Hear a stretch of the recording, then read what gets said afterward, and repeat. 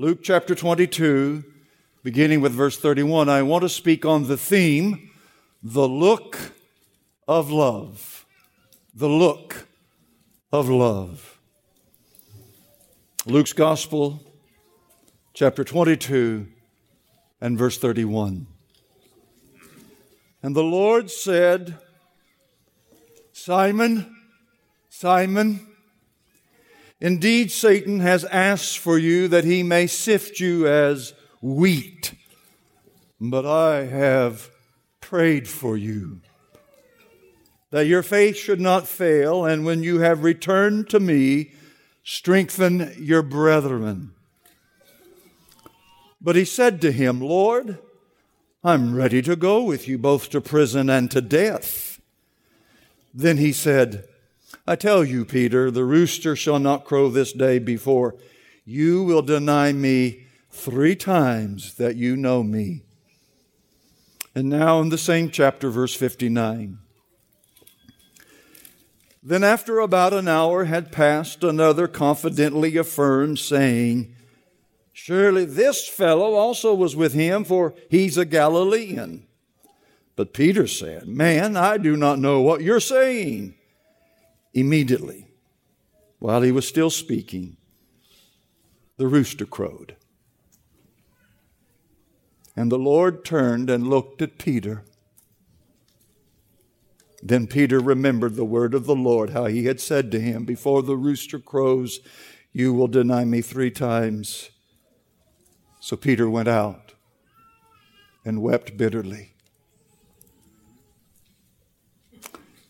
Over and over again, the New Testament emphatically declares that the love of God is powerful to change us if we would only humble ourselves and receive it.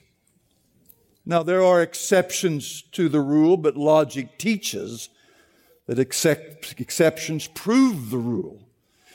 If you are to know the transformational love of God, you must first see your abject poverty of soul. Sir, you are spiritually destitute. You are in a place of absolute weakness. This is the repeated doctrine of Scripture. Even our blessed Lord, in His most famous sermon, begins with the beatitude, Blessed are the poor in spirit, for theirs is the kingdom of heaven. But this is not as easy as it sounds. It falls off the lips easier than it is to believe it. There's just something innate in us that does not want to face the fact of our total, absolute poverty of soul. There's something naturally that resists the idea that I cannot aid or assist God in my redemption. And even though we are to cooperate with the Holy Spirit in our sanctification, the fact nevertheless remains that I am absolutely helpless to do that unless God strengthens me with His power. Work out your salvation with fear and trembling, for it is God who worketh in you, both to will and do of His good pleasure. And while we know we are weak, our problem is we do not know how weak we are. I am absolutely confident of this, both by Scripture and my own experience, that we simply cannot even know our weaknesses apart from God's grace revealing them to you. That's how weak you are. You're not even weak enough to discern your weaknesses. And if you are not humble enough to receive the fact of what you really are in and of yourself, utterly unable, then here's what's going to happen. Blessed are the poor in spirit's going to be shoved off onto the sinner only as the entryway into the kingdom of God and no longer applicable to the saint. Meanwhile, the Christian marches to attempt victory, not realizing that within him there is no native power to win the victory, and the end result, of course, is what many of you are experiencing this morning. spiritual frustration, disappointment, and failure. Oh, my dear friends, if you think you have achieved some semblance of victory, well, then you're lifted up in spiritual pride, which leads to the shutting down of the experience of God's love. There's no way to experience the unconditional love of God without first seeing your unconditional poverty of spirit. Poverty of spirit is not just the entryway into the kingdom, but it is the preeminent distinctive of all those who are in the kingdom. For example, let me help you by giving you an illustration. It's my hope and firm assurance that you fathers love your children unconditionally. But let us suppose you have one child that is determined to gain your pleasure by their own power. The consequence will be this: your unconditional love will go unseen by them. They will not notice it. Why is that? Well, it's simple. They will not see that they are most loved and accepted by you because, well, they're your child.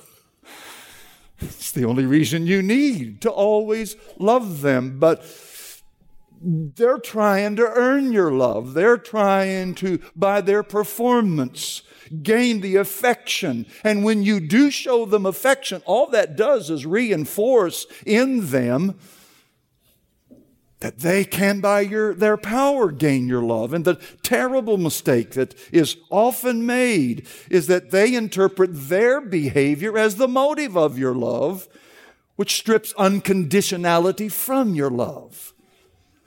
They don't feel the power of your love because every time you show love towards them, they think they earned it, which only increases their exertion to earn more love. And the negative consequence is they conclude that they are only deemed lovable if they perform to some imagined standard.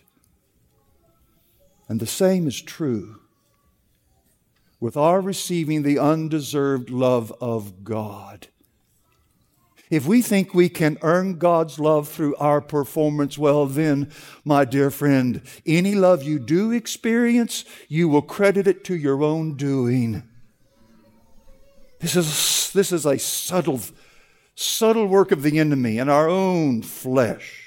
This is why so many dear saints struggle with the unconditional love of God. They're trying to earn His unmerited favor, but are constantly failing. And then there are some of you in this very room, you think you are somehow achieving it, that you are passing the mustard, that you are able to do just enough to gain God's good pleasure in you, that you merit the blessings. Look at how busy you are for God, how faithful you are in His service. But the problem is, you've never come to terms with really who you are and His great love for you. And one such saint who struggled like this was a man named Peter. And if we purposely inspect and dissect Peter's great fall, you will see a twofold problem: an over-evaluation of his own strength and a devaluation of God's love for him. The more I serve Him and His people, the more I see this deadly combination in the saints. As a true child of God, it's not that Peter didn't see his depravity. He did.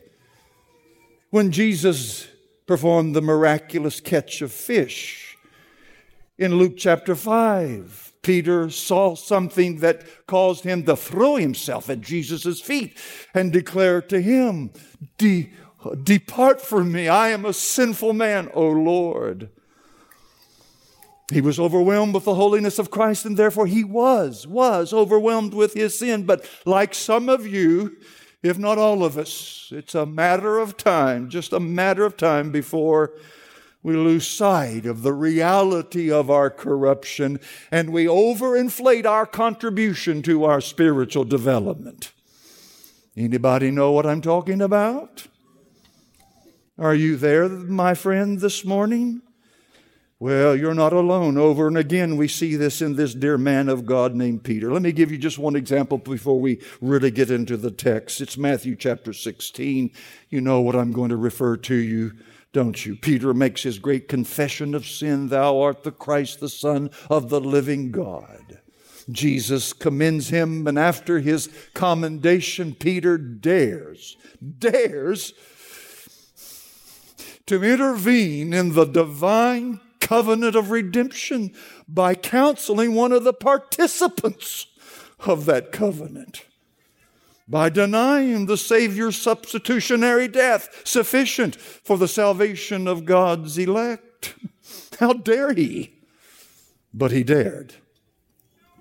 After seeing the miraculous catch of fish, you would think, how could Peter think that his own wisdom and prudence was far greater than the Lord? But somehow he did.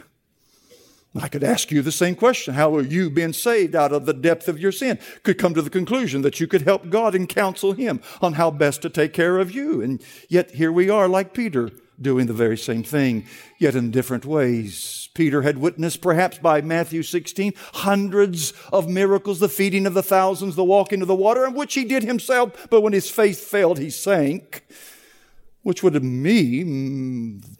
make me think that by this time he's really learned his depravity. He's really learned how weak he is. But no, it's only more profound and incredible that he would still be full of himself. And so we see in our text the evening of the denial of Jesus. And on that night, Jesus warns Peter. Look at the text, verse 31 through 34. The Lord said, Simon, Simon, indeed Satan has asked for you that he may sift you as wheat. But I've prayed for you that your faith should not fail, and when you've returned to me, strengthen your brethren. But Peter, with his inflated view of himself and his low view of God's love for him, resisted, and he argued with the Lord. Verse 33, Lord, I'm ready to go with you both to prison and to death. Matthew's version, it's even more revealing. Peter compared himself to the other disciples, assuring Jesus that Jesus, was wrong about him, Peter. The other men may stumble and fall, but not him. Listen to what he says in Matthew 26:33. Even if all are made to stumble because of you, I will never be made to stumble. Pretty emphatic, isn't it? And so, in loving compassion, Jesus warns again in specific detail what Peter would sadly do before the rooster would crow twice. He said, I tell you, Peter, the rooster shall not crow this day before you will deny me 3 times that you know me. Peter, you're not going to deny me once. You're going to do it 2 more times. And again, Matthew as well as Mark tell us that Peter was determined not to let Jesus have the last word. Mark states that Peter spoke more vehemently a second time in his defense. Mark 14:31, if I have to die with you, I will not deny you. Here we see Peter's refusal to embrace his weakness. This is the fundamental flaw, not just with Peter, but with all of us. Do I dare paint with such a broad brush and include you too? Yes, I must. It includes me, I know. Most of my spiritual difficulties are attributive to this fact that I have forgotten my own weakness. Let me be more frank. I have forgotten what I cannot do, and that is absolutely nothing without Him. I've forgotten. I too have become too proud. I've become too high in my own estimation. I've learned how to do this. Let me tell you, every time I get up to preach, I have to fight with myself. I have to fight myself. I don't know how many times I've preached now over these almost 40 years. No, I don't know. You'd think the more you did it, the better you'd be at it. But I've learned something. I've learned that without Him, this is all an exercise in futility. It's all wasted.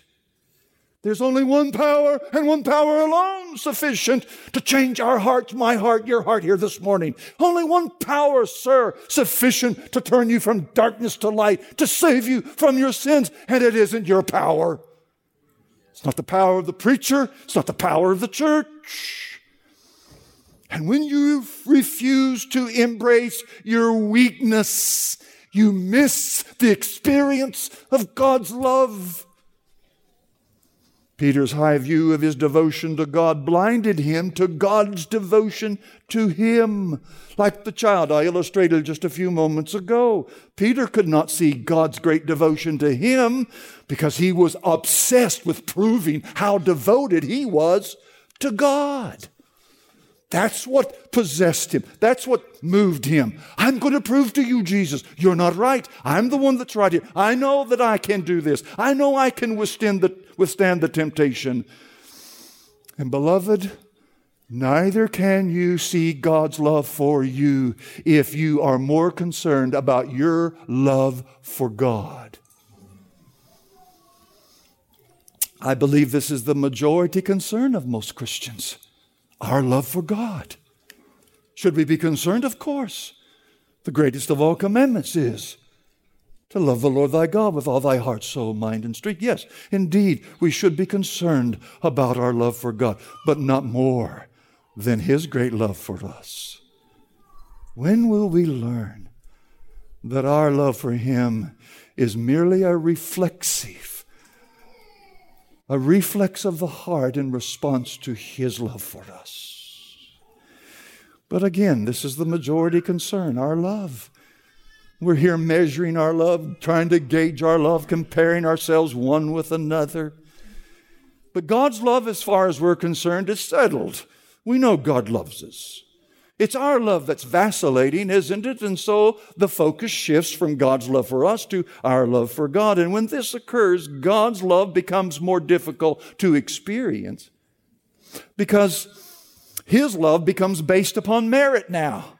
The more I feel I love Him, the more I feel loved by Him. And if I feel I love Him little, then I feel I'm loved by Him little. Peter was determined to prove his love to Christ. Blinded by his own determination, he failed to see the love of God. It's right here in the text. Look at Luke 22, 31 through 32.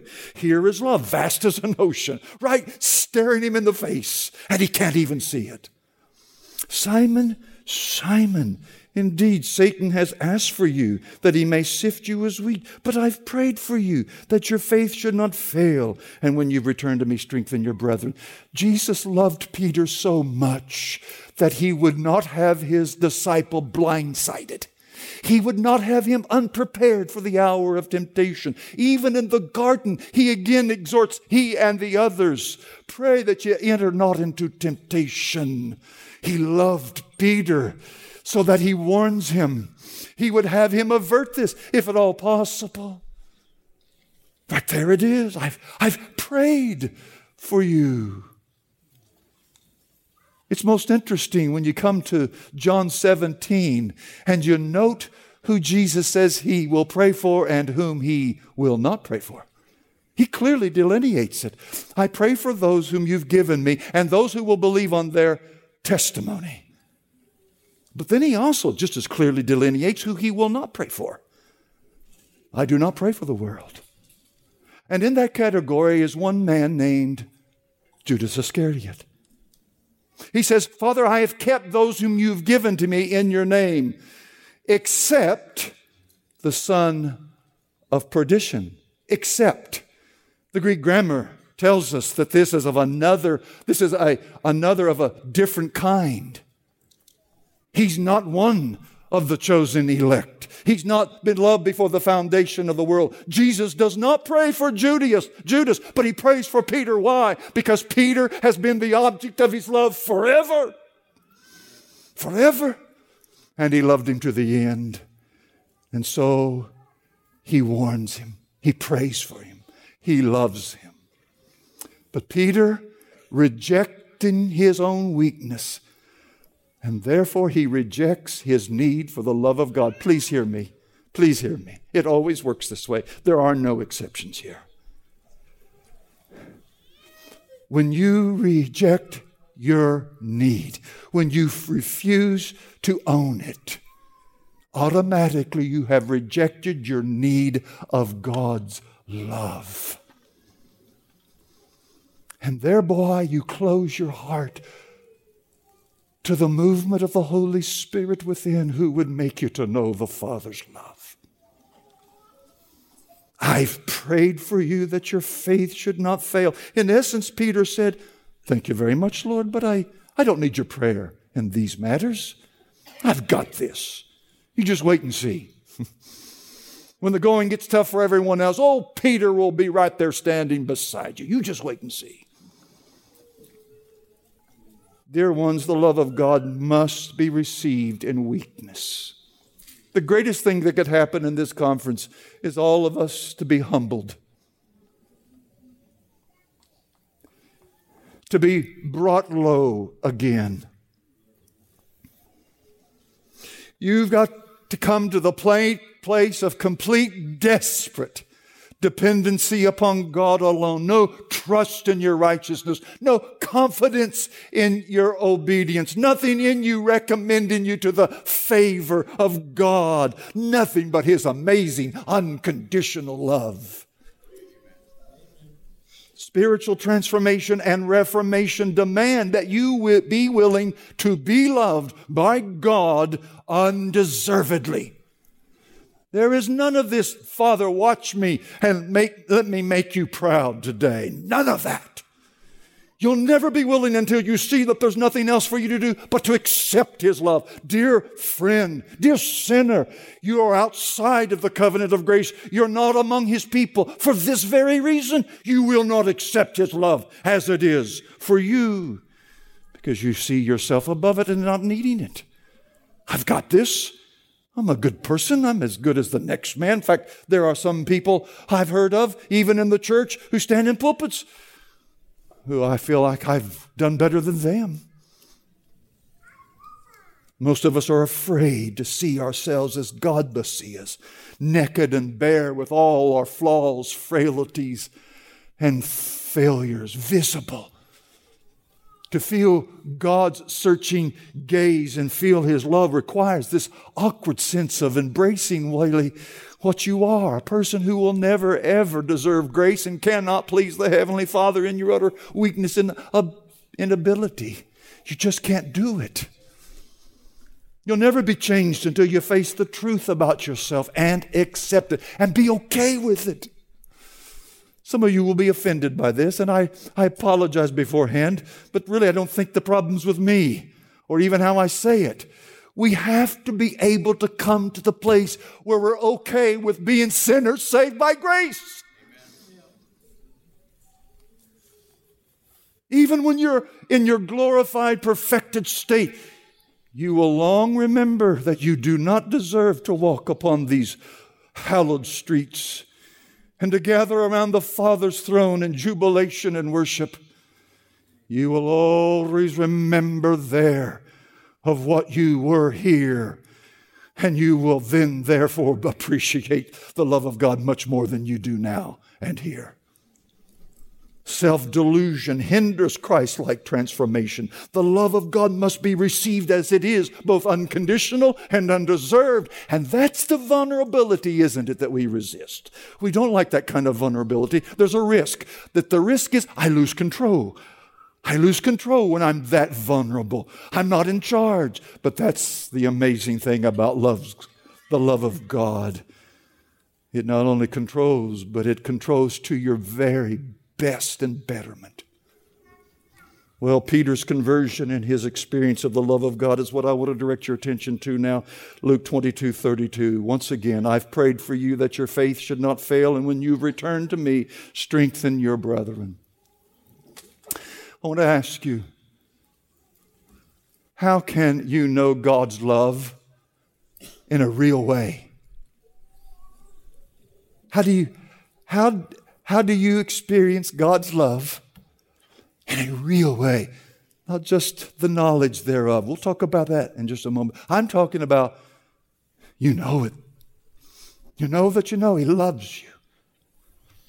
Who here this morning would say, that's what I want. I want to leave today knowing that I know He loves me.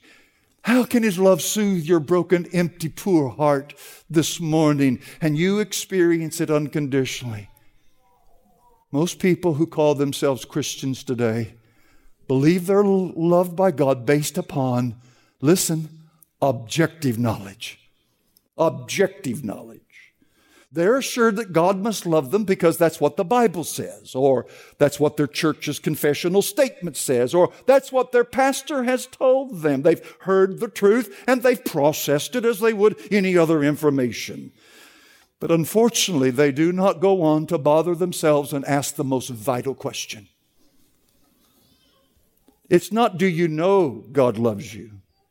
But is God's love real to you? Is God's love real to me? Do I know the love of God in my heart as a living reality and experience? There are two kinds of knowledge I want to discuss with you. There's actually three, but the third one has no relevance here. The first is intellectual knowledge. Intellectual knowledge is gained by the pursuit of study, learning. It comes from reasoning and deduction. We spend the first years of our life in the academia learning geography, mathematics, history, literature, science, arts. We acquire information. We can come to know 2 + 2 = 4. I got 2 apples. I had 2 apples. Now I got 4 apples. That's how we learn. It's a pursuit of the intellect through the reasoning of the mind. And when it comes to God's love, it works something like this. Are you listening? Yes. Thank you. God loves all sinners. I'm a sinner. Therefore, God loves me.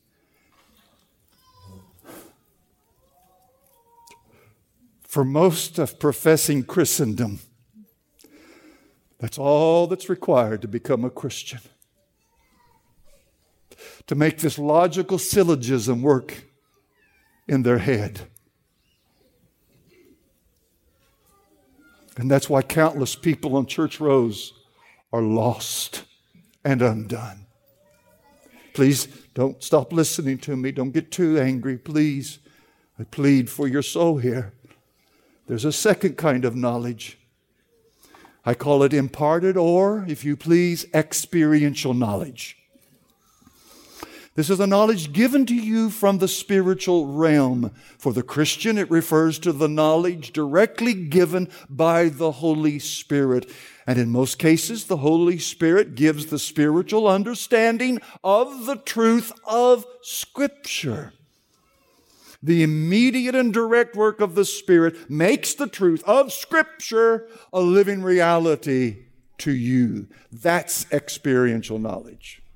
You just don't know it by process of reasoning, by hearing the facts, processing them as true, but somehow conveyed to your inner man is the reality of that love. That comes from outside of you, external of you. It's not created by any ingenuity within you. Does this make sense? And so when we come to our syllogism about God's love, God loves all sinners. I'm a sinner. God loves me. But experiential knowledge is the Holy Spirit giving the sense of that love, making you to know it personally, really. It is God pouring out His love in our hearts by the Holy Spirit that is given unto us. And in every word, in every sense of the word, it is an encounter with God. Have you encountered the living God, I ask? Are you sure? Or are you relying upon objective truth with no heart? Experiential knowledge is the reality of truth conveyed, just as Jesus said in John 6. They shall be all taught of God. Every man, therefore, that hath learned and hath learned of the Father cometh unto me. Jesus promises this kind of knowledge in John chapter 16, verse 14. He, the Holy Spirit, shall glorify me, for He shall receive of mine and show it unto you. Those apostles had heard the objective truth for 3.5 years.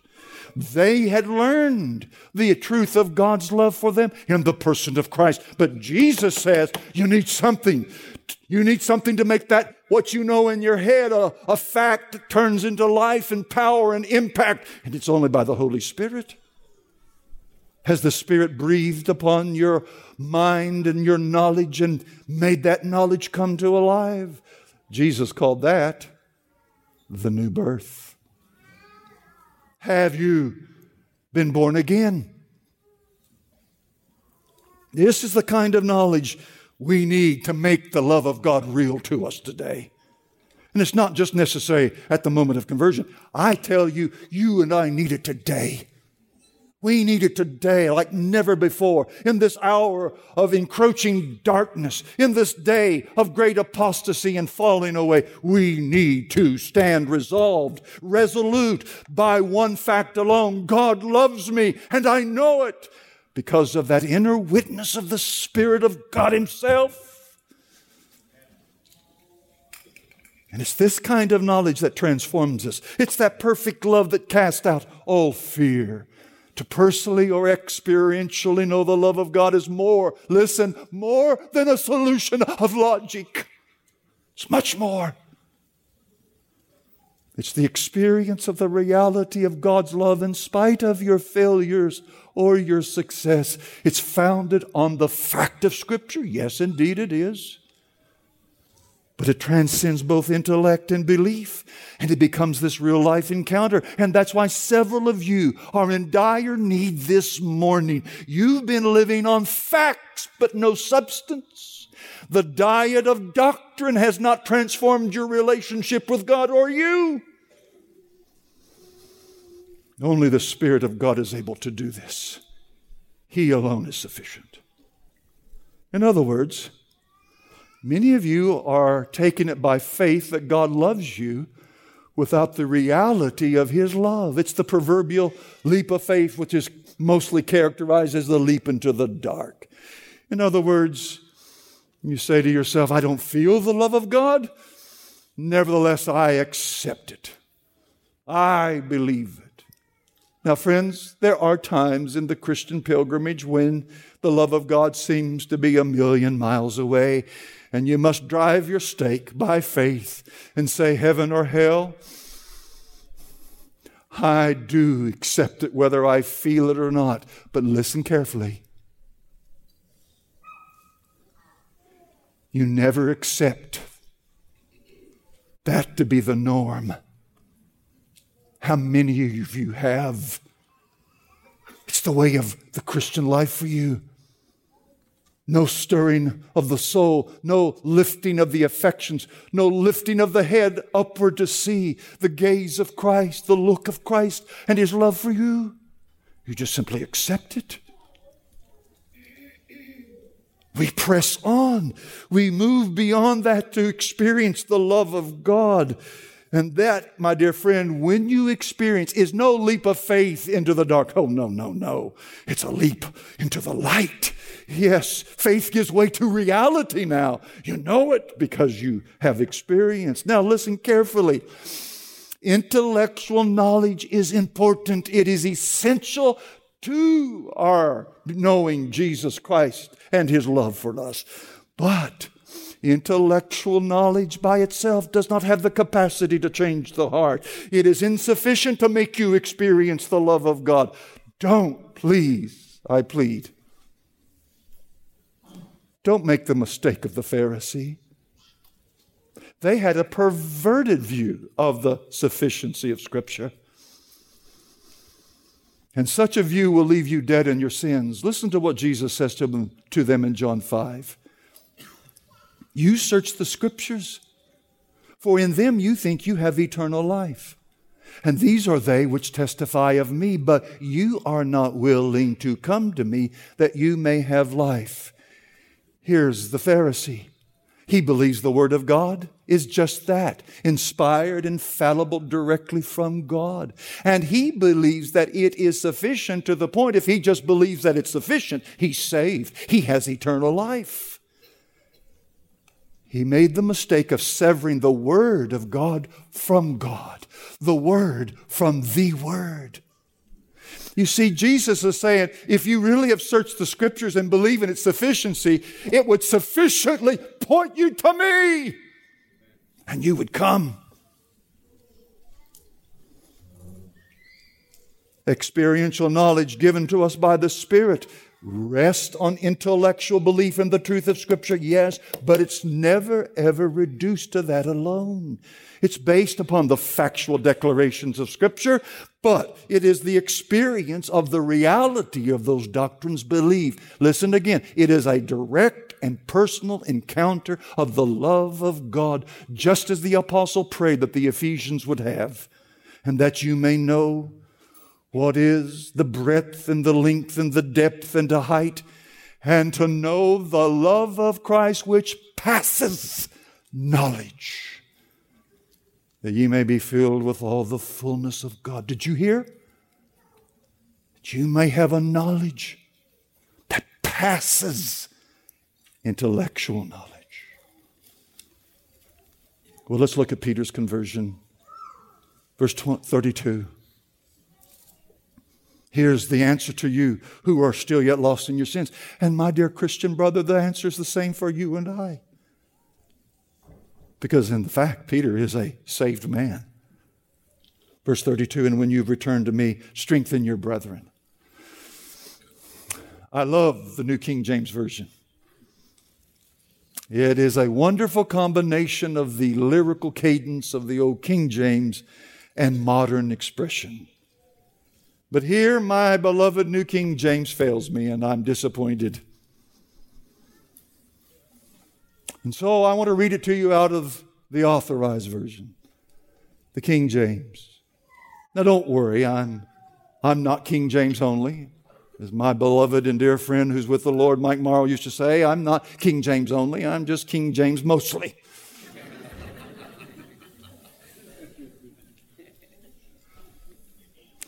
Listen to the King James. But I've prayed for thee, that thy faith fail not, and when thou art converted,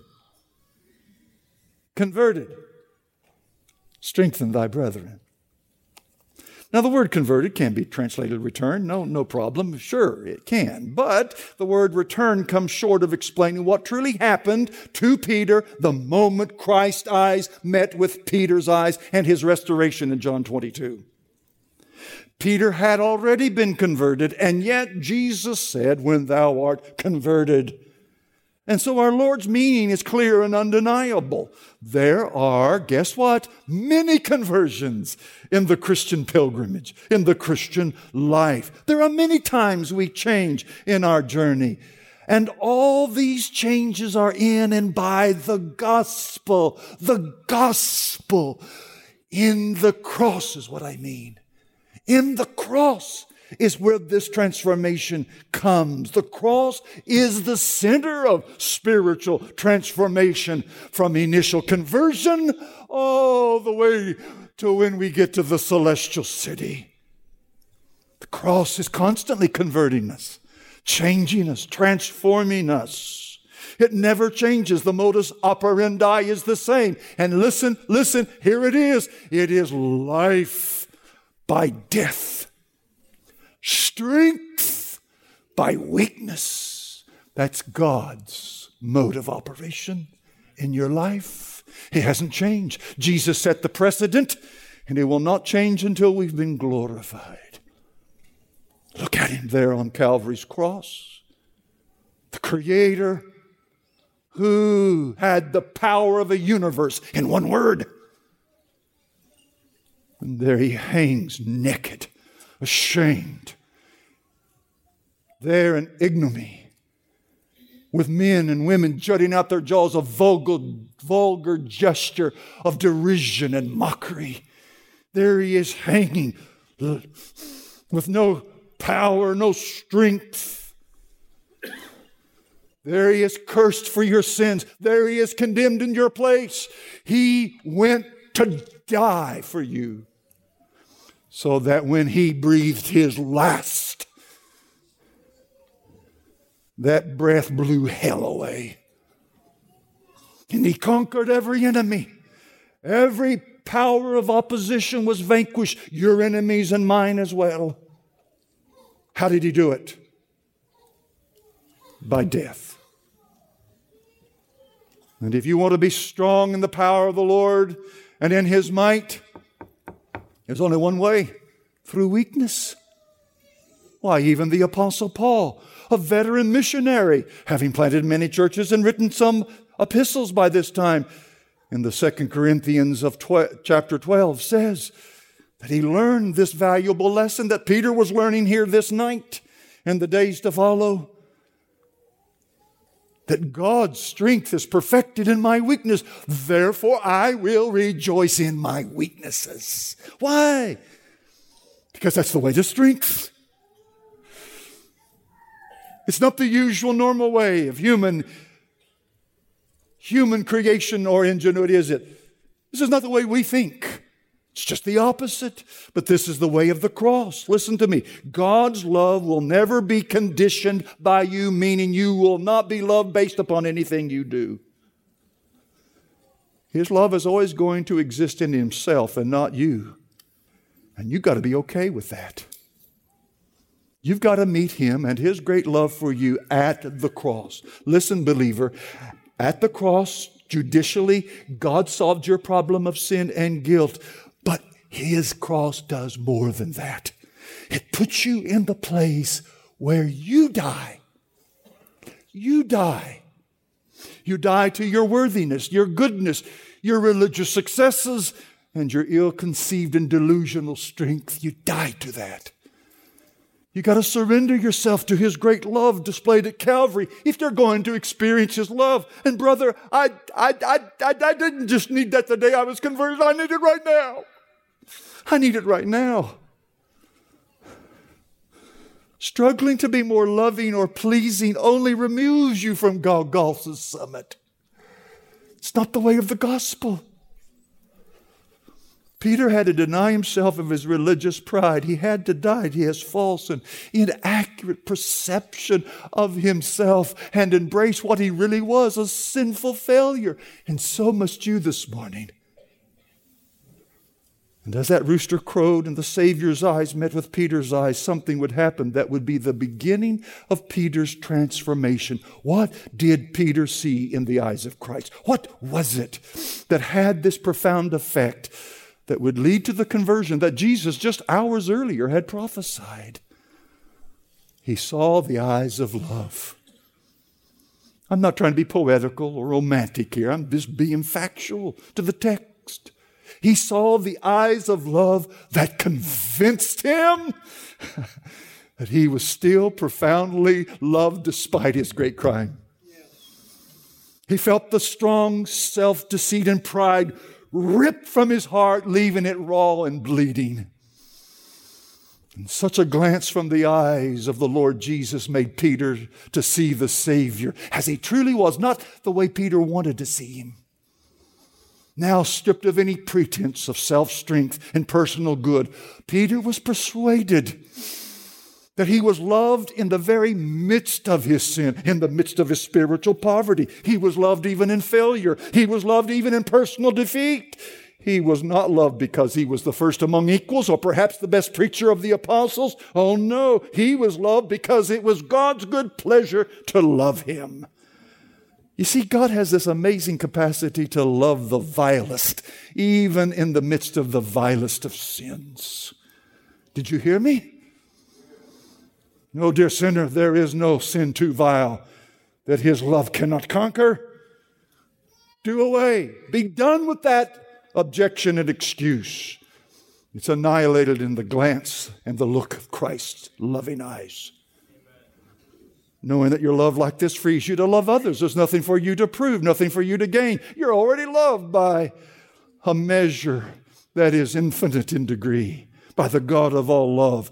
Growing in the love of God is not some achieved accomplishment. It's a gift of amazing grace. Now back to the question. What was the power of the look of Christ? It was the look of convicting love. Do you know what I'm talking about? Convicting love? You see, convicting love does not skirt the sin issue. He doesn't say at all, oh, well, it doesn't matter. I love you anyway, no problem. No, it doesn't say that. Convicting love is the pure love of God that comes so pure that it burns like a hot poker heated 7 times hotter. And it burns the sin.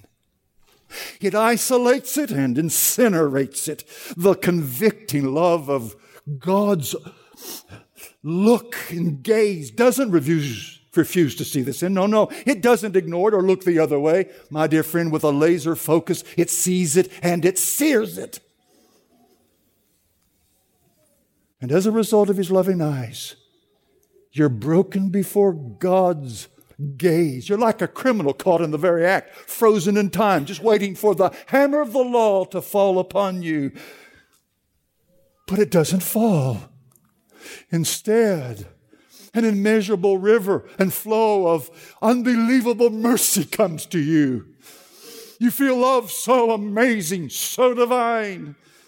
This is the kind of love that convinces you of your sin and renders you without excuse or deniability. You see yourself in His eyes, and you see yourself without your fancy cover-up and self-righteousness and better than you really are, personal opinion of yourself. No, you see all the ugliness and the vileness and the sin that He sees. No, it doesn't excuse it, friend, not at all. But the look of Christ is full of love. And that is its power. That's its power. When He sets His gaze upon you, you're made to know a love that, while it doesn't excuse you, it doesn't condemn you either. It's an amazing kind of love. A love that censures and consoles both at the same time. It's such a different and unusual kind of love. I maintain that the moment you first experience the love of God like this, you're tempted to say, I've never been loved before this. You feel like you've never been loved. That's what's so convicting about it. You sinned against the Lord Jesus, but He's loving you with such a pure love that you're melted down, and now you realize just how undeserved you are, and you've done nothing to contribute to His love. Nothing. It's a love that you didn't seek, it sought you out, because that's its nature. I love the hymn of John Newton, Looking to the Cross. I'm indebted to Brother Daniel Freeland, who this week posted it to our Signal group, providentially, just for me and this message, I believe. Listen carefully. It describes this look that both censures and consoles, both rebukes and redeems. In evil long I took delight, unawed by shame or fear, till a new object met my sight and stopped my wild career. I saw one hanging on a tree in agonies and blood, who fixed his languid eyes on me as near the cross I stood. Sure, never till my latest breath can I forget that look. It seemed to charge me with His death, though not a word He spoke. My conscience felt and owned my guilt and plunged me in despair. I saw my sins His blood had spilled and helped to nail Him there. A second look He gave, which said, I freely all forgive. This blood is for thy ransom paid. I die that thou mayest live. Thus, while His death my sins displays in all its blackest hue, such is the mystery of grace. It seals my pardon too. And it does. Yeah. This is what Peter saw in the eyes of Jesus. Have you ever been loved by God even in your sin? Nothing as humiliating and at the same time more comforting than to be loved by Him whom you have just sinned against. My dear friend, this love is more than a theological fact lodged in your brain. Listen carefully. Peter's theology, most important, had to somehow translate into experience. Otherwise, his humiliation would have drowned him. Condemnation would have wrapped itself around his ankles and pulled him down to hell like it did Judas. Oh, yes, he knew that Christ loved him and the other disciples, but that kind of knowledge, unaccompanied by reality, will leave your soul in the sift of Satan. As Peter, you need to experience it for yourself here this morning. Right now, call on Him. He will answer you. He is near to your call. How can I experience this, Brother Michael? First, real simple. Even a child here can do this. Any of you children yet to be a Christian, listen carefully. Here's what you do. First, by faith, believe that you're absolutely broken and you can't fix you. Pretty simple, but yet so hard, isn't it? To believe that you're absolutely broken apart from the strength of God. And so I say, my friend, please at this moment, wrap your arms around your poverty of spirit and hold it as you would a cherished treasure. Wrap yourself around your inability to serve the King this morning. That is your only plea. That is the justification to come to a God. Your need of Him.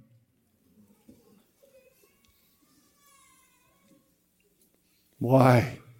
It's your need that has drawn the attention of His love and motivated Him to leave the royal throne of heaven to come and pursue you, even to this meeting here this morning. It's no accident you're here listening to this gospel. None whatsoever. This is an appointment from heaven, whether you realize it or not, whether your intellectual knowledge is able to compute that or not. I'm telling you, it is the truth, whether you believe it or not. You're here by divine appointment. And I'm just simply asking you, here's the way. If you want to experience the love of God, see the truth about yourself, that apart from His great love, you have nothing wherewithal to please Him or serve Him. You see, this is not about your love for God. Oh, if I could help you to overcome this. This is not about your love for God. It's all about His great love for you. George Mueller described an experience that was life-changing and one that deepened his walk with God. And when he was asked what was the secret of his years of service, listen to his answer. There was a day when I died, utterly died.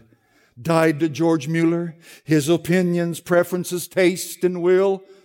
Died to the world, its approval or censure. Died to the approval or blame even of my brethren and friends. That's a hard one right there. Even to the approval or blame of my brethren and friends. And since then I've studied only to show myself approved unto God. That happened years after his conversion, by the way. I'm not advocating crisis experiences or second blessings or anything like that. I'm just simply saying there's got to be a day where you see the love of God like Peter saw it, completely undeserved. And I think our text is the day when Peter died, utterly died to Peter. So number one, embrace your weakness, embrace your sins, embrace your inability to please God. And then second, and this is all I'm going to give you. 1, 2. Soak your mind in the Word of God about God's great love for you until your heart is soaked in faith, trusting that God does love you.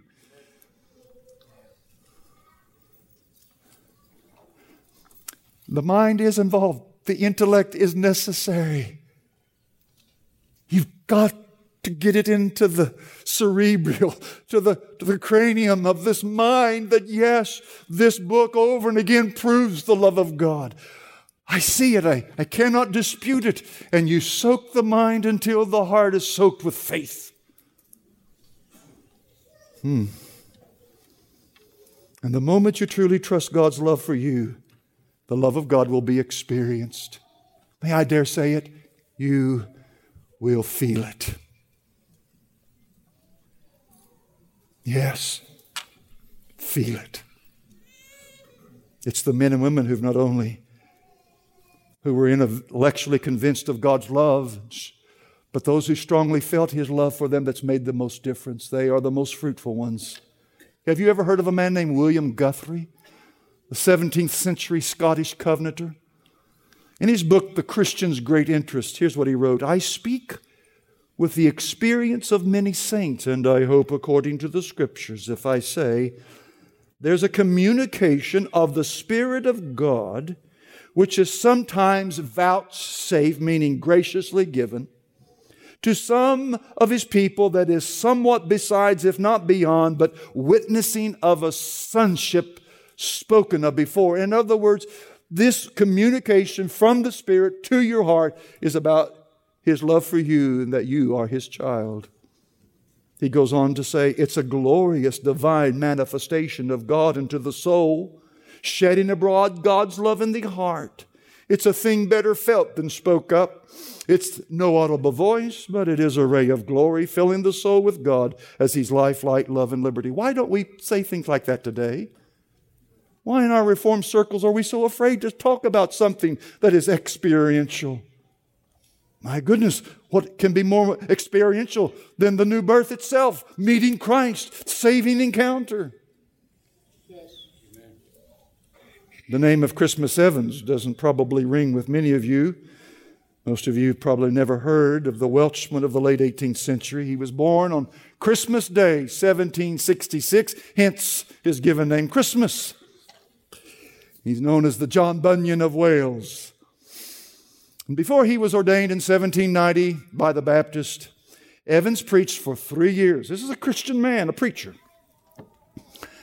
But he preached with very little success and often plagued with doubts about his salvation. 2 years later, at the age of 26, Christmas Evans began to preach on the island of Anglesey, just off the coast of Wales.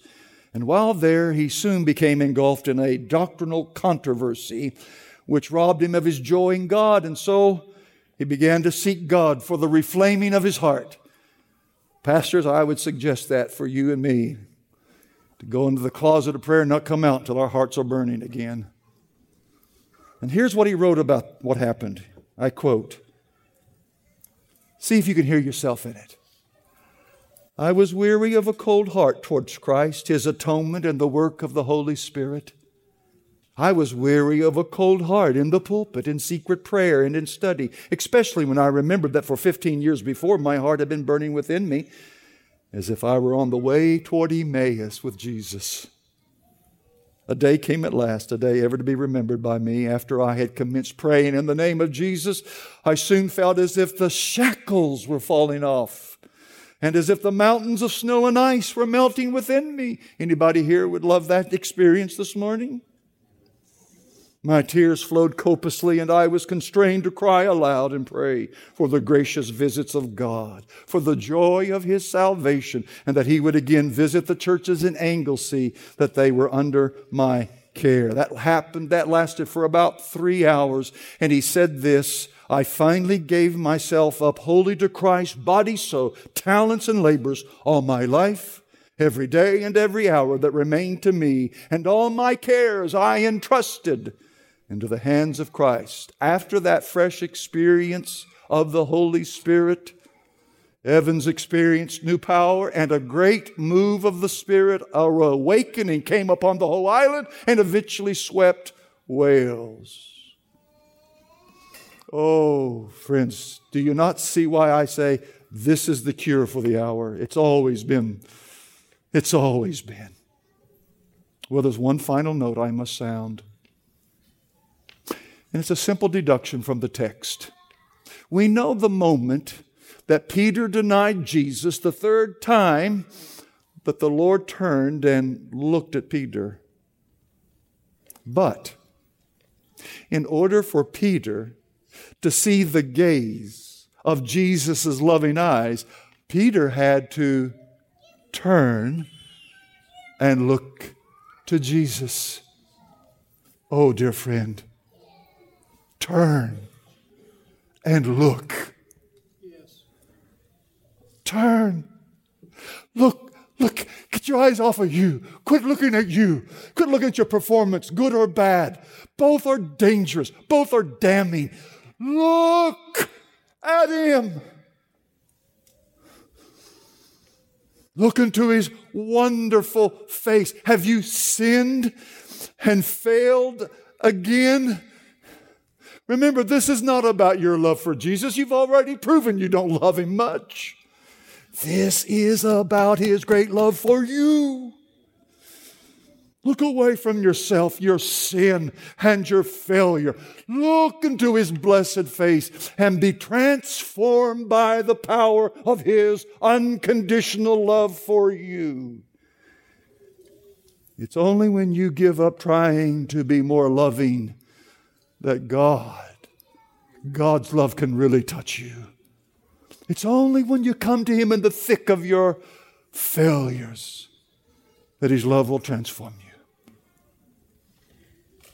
Just as I am, without one plea, but that Thy blood was shed for me, and that Thou bidst me come to Thee, O Lamb of God, I come. Will you come? Will you this moment make where you're seated an altar between you and God? Turn from your sin. Turn from your coldness of heart. Turn from your lackadaisical Christianity. Turn from your false doctrine of a normal Christianity that's really subnormal and abnormal. Turn to Christ. Look and pray and seek the face of God, that your eyes would meet with His, and that He and His look of transforming love will continue its work of sanctifying, converting, and empowering you. One more time I say, look up, my friend. Look to Christ. Amen. Let's look and pray.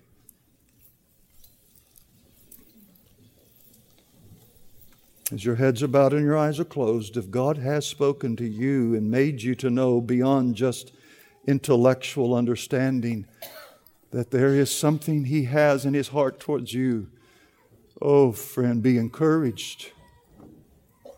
Run to Jesus. Tell Him, embrace your weakness right now.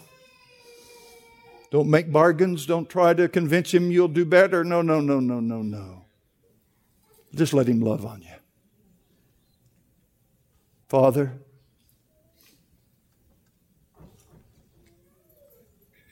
thank You for manifesting Yourself and Your great love for us in the person of Jesus Christ. He reveals Your heart to us, Your children. Lord, we confess we've been trying to maneuver and operate by our love for You. And we have found it a fuel insufficient for the Christian life. We want to return to what we heard last night. I am crucified with Christ. Nevertheless I live, but Christ liveth in me. Do it, Lord, right now. Do it for those who are undeserved. Do it for all of us. Meet with us here. Turn this place upside down just by the glance of Your loving eyes. We pray in Jesus' name. Amen.